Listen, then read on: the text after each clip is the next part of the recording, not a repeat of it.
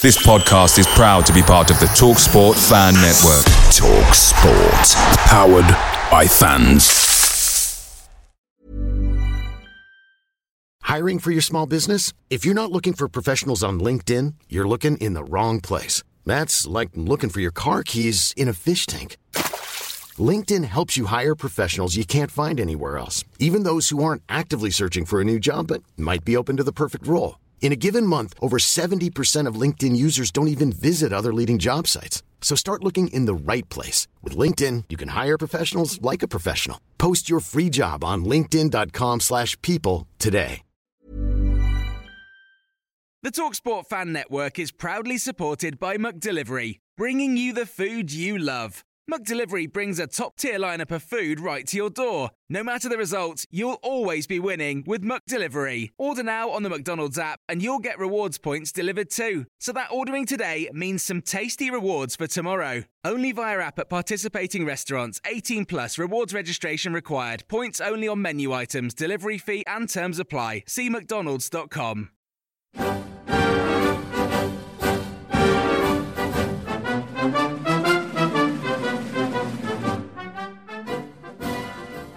Hello and welcome to Green and White, the weekly Argyle Life podcast. This podcast is available on iTunes, Spotify and Stitcher, so please follow and subscribe on those platforms to keep up to date with new episodes. With us this week to discuss the latest on all things Argyle, we have Sam Down. Hello. And we have Adam Price. Hello. A win, finally a win, first this month. Not in the most exceptional of circumstances, but we'll go straight to our match analyst Adam Price. Adam, your thoughts?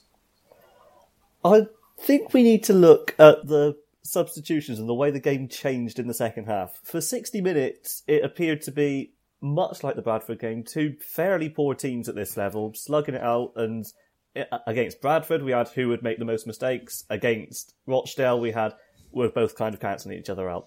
Gets to 60 minutes, we see the introduction of Taylor. Gets to about 65 or so minutes, we see the introduction of Ness. Very suddenly, we've got a system and a clear plan from Derek Adams to press the Rochdale defence. Now, we knew going into the game that Keith Hill likes to have his team play out from the back, and I'd perhaps question why this wasn't the case from the start, but he noticed it, Adams noticed it, and he got the changes and the right players on the pitch to exploit what could be a potential weakness with that defence press. So I praise him for that. Of course, afterwards, we got our goal, they got their goal. Then, obviously, we need to touch on the absolute calamity that was our winning goal. Admittedly, the major factor, obviously, is that the goalkeeper's absolutely made a meal of his clearance, but that doesn't happen if the Argyle midfield and front line aren't pressing the defence. I think particularly Jamie Ness, Joel Grant and Ryan Taylor pressed on the off chance that, these mistakes happen. I think we had a couple of mistakes in there. I think Rafferty's clearance was poor. I couldn't tell from my angle. I can only assume his clearance deflected off Jamie Ness. Yeah, I think it did. Yeah. So we had that, and we also had Ryan Taylor closing down Josh Liz, the goalkeeper, before he attempted to kick it. So that goal doesn't happen if we don't press. So I think, it's a fortunate win, but at the same time, I'm very ready to criticise Adams when he gets it wrong, and he got it right for the last half hour on this occasion, so well done to him. And let's hope now he's seen that and realises that team works, and he plays something similar at the weekend and going forward. Yes, I think I'm maybe a little bit harsh on the first hour. I thought we were okay. We had quite a few decent enough chances. But again, I think, as I've said in previous weeks, the problem with the 4-2-3-1 as opposed to the 4-3-2-1, the problem isn't so much that we don't create chances. We still can definitely create chances in the 4-2-3-1.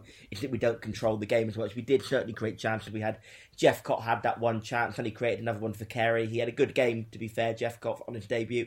He stepped in very well. We did still create chances in the other formation. You're saying we created chances, Sam? Mm-hmm. Hang on, you're saying you created chances? Well, I mean, I'd dispute that. You look at what we did. I wouldn't call Jephcott's a chance. It's a shot on the half volley from a very narrow angle. That's not really a chance. That takes a very good finish to score. I'm not talking like, he is sort of centre of goal with the ball at his feet. It was a first time effort on the volley using the instep of his foot. That's not so much a chance.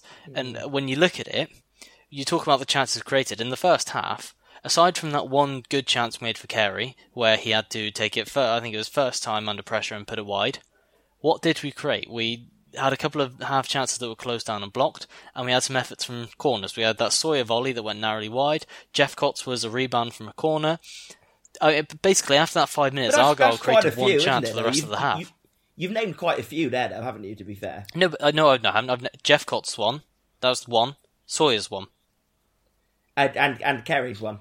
Three. Well, 3 ain't bad for one half. Yeah, but they weren't good chances. I mean, Sawyer takes a fantastic volley or a bit of luck to score from that. That's not a chance so much. That's again, fair point.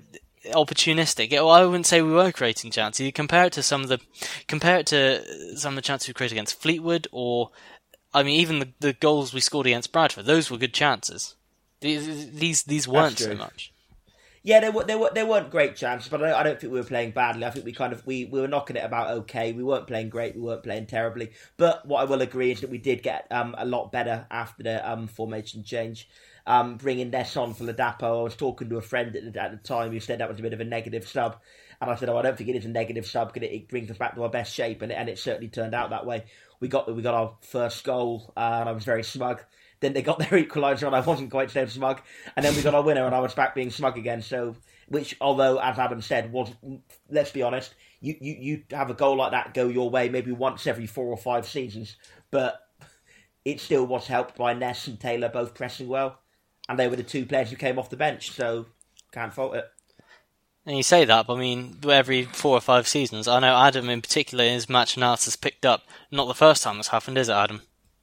Yeah, absolutely. I mean, look at Ryan Donaldson against Colchester a couple of years ago. You know, it's a very rare thing. I agree, but it doesn't happen if your players aren't opportunistic and go for it. Yeah. And as you said, neither of those goals would have happened if we weren't pressing the goalkeeper in both circumstances. It is very good pressing, and I mean, it's still more likely than anything that if he connects with it, he clears it. But Taylor's close enough that I don't know, maybe 1 in 4, 1 in 5 times that hits him. And if that hits him, there's a pretty fair chance it's going to rebound him. Yeah. So, yeah, I think it was good pressing. You say the formation. Was it really a formation change? When I watched it, more often than not, Ness was sat alongside Fox, and Sarcevic was in that advanced position. I think it's the same formation, just a bit of musical chairs, musical formations, let's call it.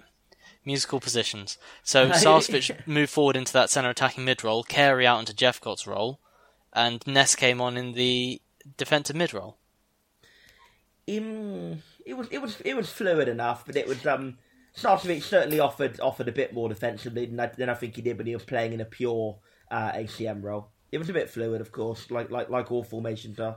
Adam, you're our analyst. What did you think it was after the sub? Well, I kind of agree with both points of view. I think the formation itself was the same, but I think the players involved in it allowed it to be more fluid. I look particularly at Taylor up front and the fact that his inclusion allows the players around him to get into different positions that they wouldn't be able to beforehand. So a similar setup, if you will, but a more fluid formation. Yeah. So yeah, I've got my foot in both camps. You look at the 2 best chances that Argyle created, and that was the goal, and then Carey's late chance, right foot, well saved. Yeah. Both of them, Taylor flick on. Taylor involved, lays it off, and then Argyle are going forward. Sarcevic, you look at that first goal, Sarcevic is breaking the lines, but he's not only breaking the lines, he's moving into the space that, I can't remember, Delaney, I think the centre-back's called Delaney, into the space that Delaney vacated to press up against Taylor from that knockdown. So Taylor just knocking that around the corner, and Sarcevic is charging into an empty gap that, the right centre-back McGahey and the left-back Matt Dunn have to converge in, and he's just got the time and space to drive straight through it. It's good play by Joel Grant, picking up on what Sam mentioned last week and wrote about last week, how he's playing that more central role. I can't tell if it's going in or not, but he's definitely there to finish off. It's good play again for that Carey chance. Taylor with the flick on into Sarcevic, drawing a centred back out of position, and all of a sudden Sarcevic is driving into space. Demonstrate. You don't necessarily need your striker to be a goal scorer in order to score goals. Argyle looked more dangerous with Taylor on, linking things up and bringing more people into play than one. Yeah. And I think you've got to say the argument has always been, okay, even if Taylor is better generally, now isn't the time to drop Ladapo. That's always been the counter argument because he's been on such good form. But now that we've brought him off and then we scored 2 goals, you'd have to say that argument no longer applies. Now, if there is ever going to be a time, that's the perfect opportunity presented, really, isn't it? Oh, I mean, the best opportunity was... We've had a lot of good opportunities. Post-Fleetwood... Post-Luton was a good opportunity. Post-Shrewsbury was quite decent. Post-Shrewsbury.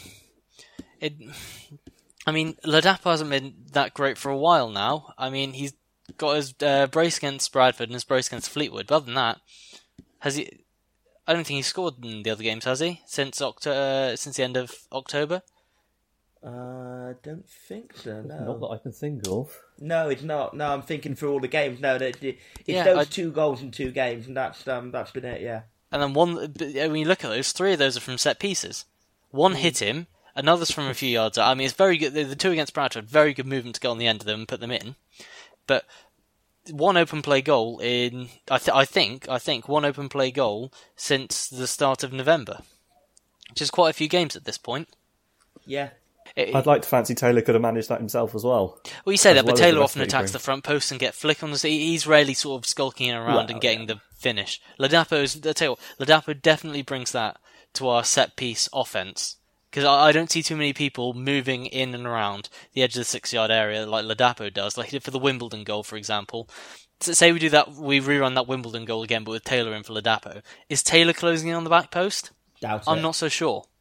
But then we're probably scoring goals in different areas anyway. I was thinking the open play circumstance, but that's absolutely. All fair enough. I mean, yeah. Sam, you mentioned earlier about Jeffco. Why don't you run us through your thoughts on his performance? I think he largely had quite a good game. I mean, as somebody who takes a reasonable interest in the kind of youth and reserve teams, not as much as some others do. I think, Nick, you may be watching a bit more than me. As somebody who takes a fair interest, I must admit, I know it's a bit harsh with a young player. He's never been one of the ones that stood out. So I was a bit sceptical about him getting a chance. But he did well. He ran the channels well. His movement was good. His shape was good. He did create that one good chance for Carey, didn't he?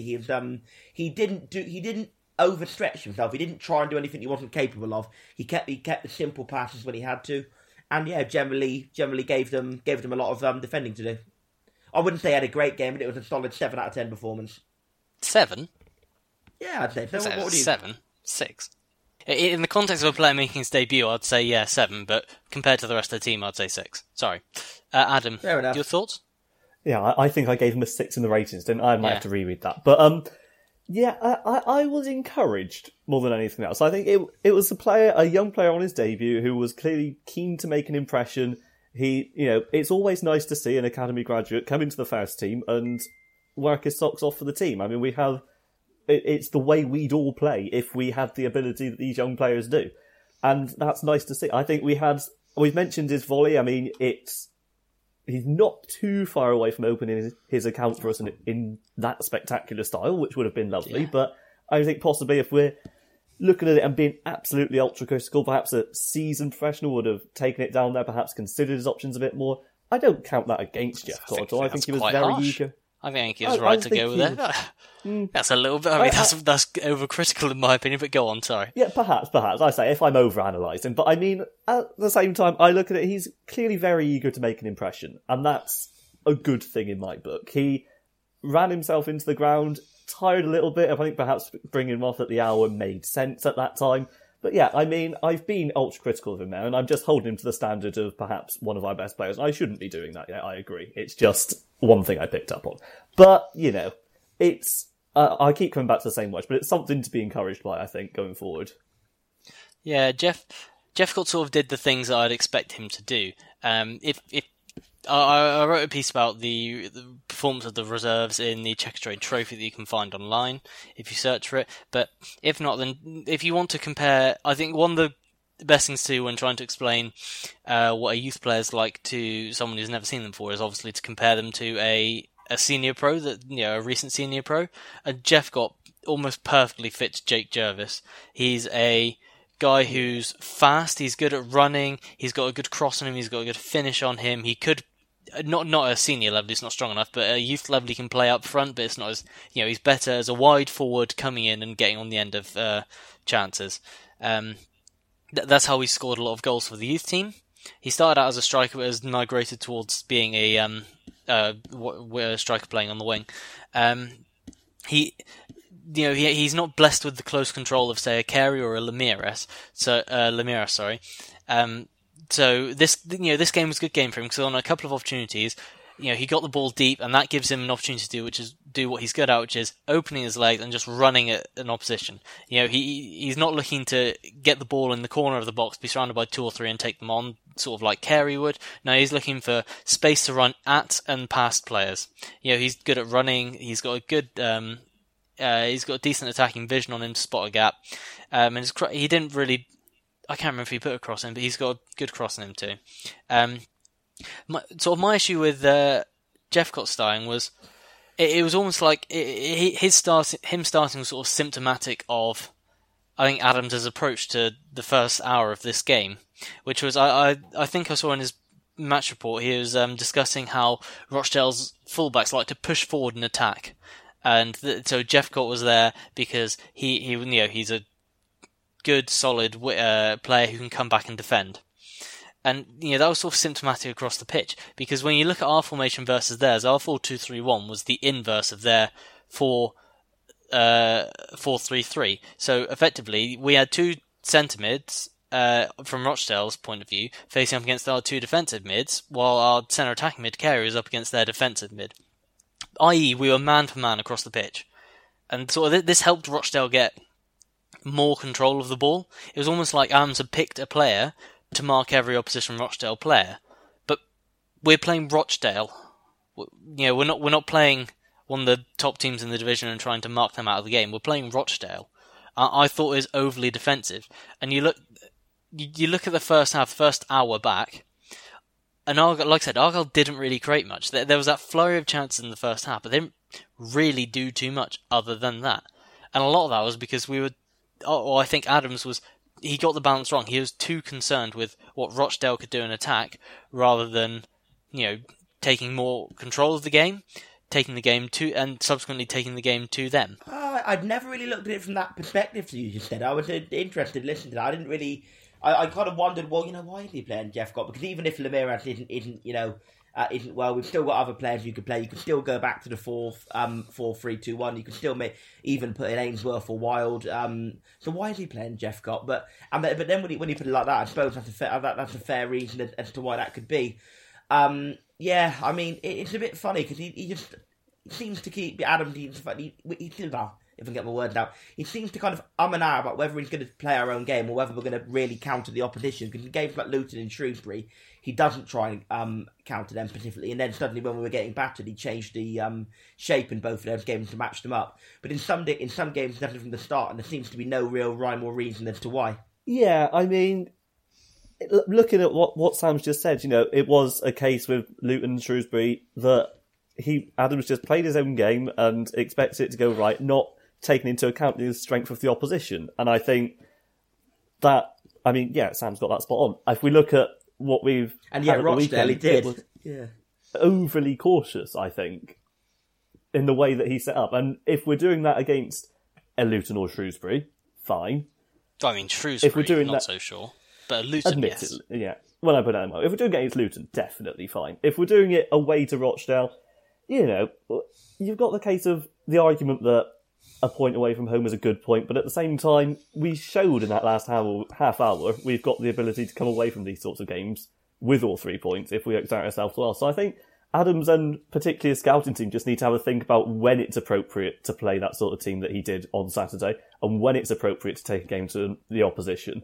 And I think just on a final point as well, with Jephcott starting, I think it just shows how completely out of favour Wild and Ainsworth are. And as much as I do look at some of their abilities, I do rate some of their abilities, it would be beneficial for all parties, I think, if come January they find new destinations, we say, thank you for your efforts, good luck elsewhere, and we use the budget to invest in other areas of the squad. And on that topic, I'd just like to quickly advertise our transfer centre. The Argyle Life transfer centre is fully back in full swing now. I think we've had rumours on there each last 4 or 5 days. So if you want to keep up with not just the rumours, but also how truthful they are. We're very good at checking our sources, unlike certain mediums. If that won't make it into the final cut. If you want to know everything that's going on, or as much as we do anyway, please visit the Transfer Centre. I promise you, there's lots of good stuff on there. Right, let's move on. Quiz round. Would have been Tom. Oh, well, I Tom's wonder not who here. it could be. Would have been Tom. Tom's not here. Adam's on twice, which means it can only be one person. It is Sam Down. Sam, what would you like? You've already done season, so that means it's player or opposition. I think I'm going to go for opposition, Nick. Right, your opposition this week, Portsmouth. Okay. 10 questions, maximum of 11 points. Are you ready, Sam? I am ready. Cue the music. In head-to-heads, who has won more matches? Argyle. Incorrect. Argyle were the only side to score against Portsmouth as they won the 2008 FA Cup. Who was the scorer? Chris Clark. Correct. The next meeting between the sides was also a cup game. Who opened the scoring in that match? Johnny Gorman. Correct. Bonus point question. As a League Two team, 3 players have scored 3 goals in back-to-back games against Portsmouth. The most recent was Jamil Matt. Name the other 2. Louis Alessandra and Quickly, now. Greg Wild. Incorrect. Conor Hourihane, Ruben Reid. In league matches this decade, what has been the most common scoreline between the two sides? 2-1. Correct. Connor Smith equalised against Portsmouth late on in 2016. Who assisted that goal? Ben Purrington. Correct. Argyle and Portsmouth drew 0-0 last season. To the nearest 10, how many years had it been since the previous 0-0 draw? 40. Correct. Who was the last Plymouth Argyle player to score against Portsmouth? That would be Jake Jervis. Correct. Argyle and Portsmouth met 4 times during the 2015-16 season. What was the aggregate score over the matches? Quickly. 6-5 to Portsmouth. Incorrect. 6-5 to Argyle. But I'll let you have 6-5. Oh, okay. All right. In which season did Ryan Taylor score for Portsmouth against Argyle? Would that be 13-14? Incorrect. 14-15. Nah. So you got 1, 2. Surprised you didn't get. Well, I mean, did you get the bonus point question, Adam? I had Ruben Reid. I probably wouldn't have had Hourihane. So, yeah, that was that question, wasn't it? Yeah. Hourihane. So Hourihane scored in both of the games in 13-14. Ruben Reid scored in the final game of 13-14, and then twice in the first game of 14-15. I forgot who got the other goal in that 3-3. I obviously knew Hourihane got 2. I forgot who got the other one. Oh well. What did I get? 7, 8? You got 6 out of 11, Sam. Oh, that's not great, is it? No, you missed that. Ryan Taylor was 14-15. He got an assist in the 13-14 game. That was a Danny Hollands hat-trick. Of course. Hourihane and Reid were those 2. And Portsmouth have won more head-to-heads. Hey, cool. Yeah. Right, so let's go for predictions. Accrington this week at home. It's Adam first. Tight game. 1-0 Argyle. Sam? I think we're getting pretty good at chance creation at home. That's got a lot better. Accrington, their current form is dreadful. They're dropping like a stone. I'm confident. I'll go 2-0 Argyle. I mean, it's so hard to predict because last season we could make a guess knowing what Argyle would, what Argyle side would come out, and now it's like musical chairs. Let's assume Ladapo starts. I think he probably scores in this game. Kind of game I think he would score in. 2-1 Argyle, I think. Okay, that's our show. Thank you all so much for listening. We all really hope you enjoyed it. If you have any feedback, ideas or suggestions, please do get in touch. We want to make this podcast as good as we can. Don't forget to subscribe and follow the podcast on iTunes, Spotify and Stitcher. Just search for Argyle Life or Green and White and you should be able to find us. Thank you all very much for listening and good night.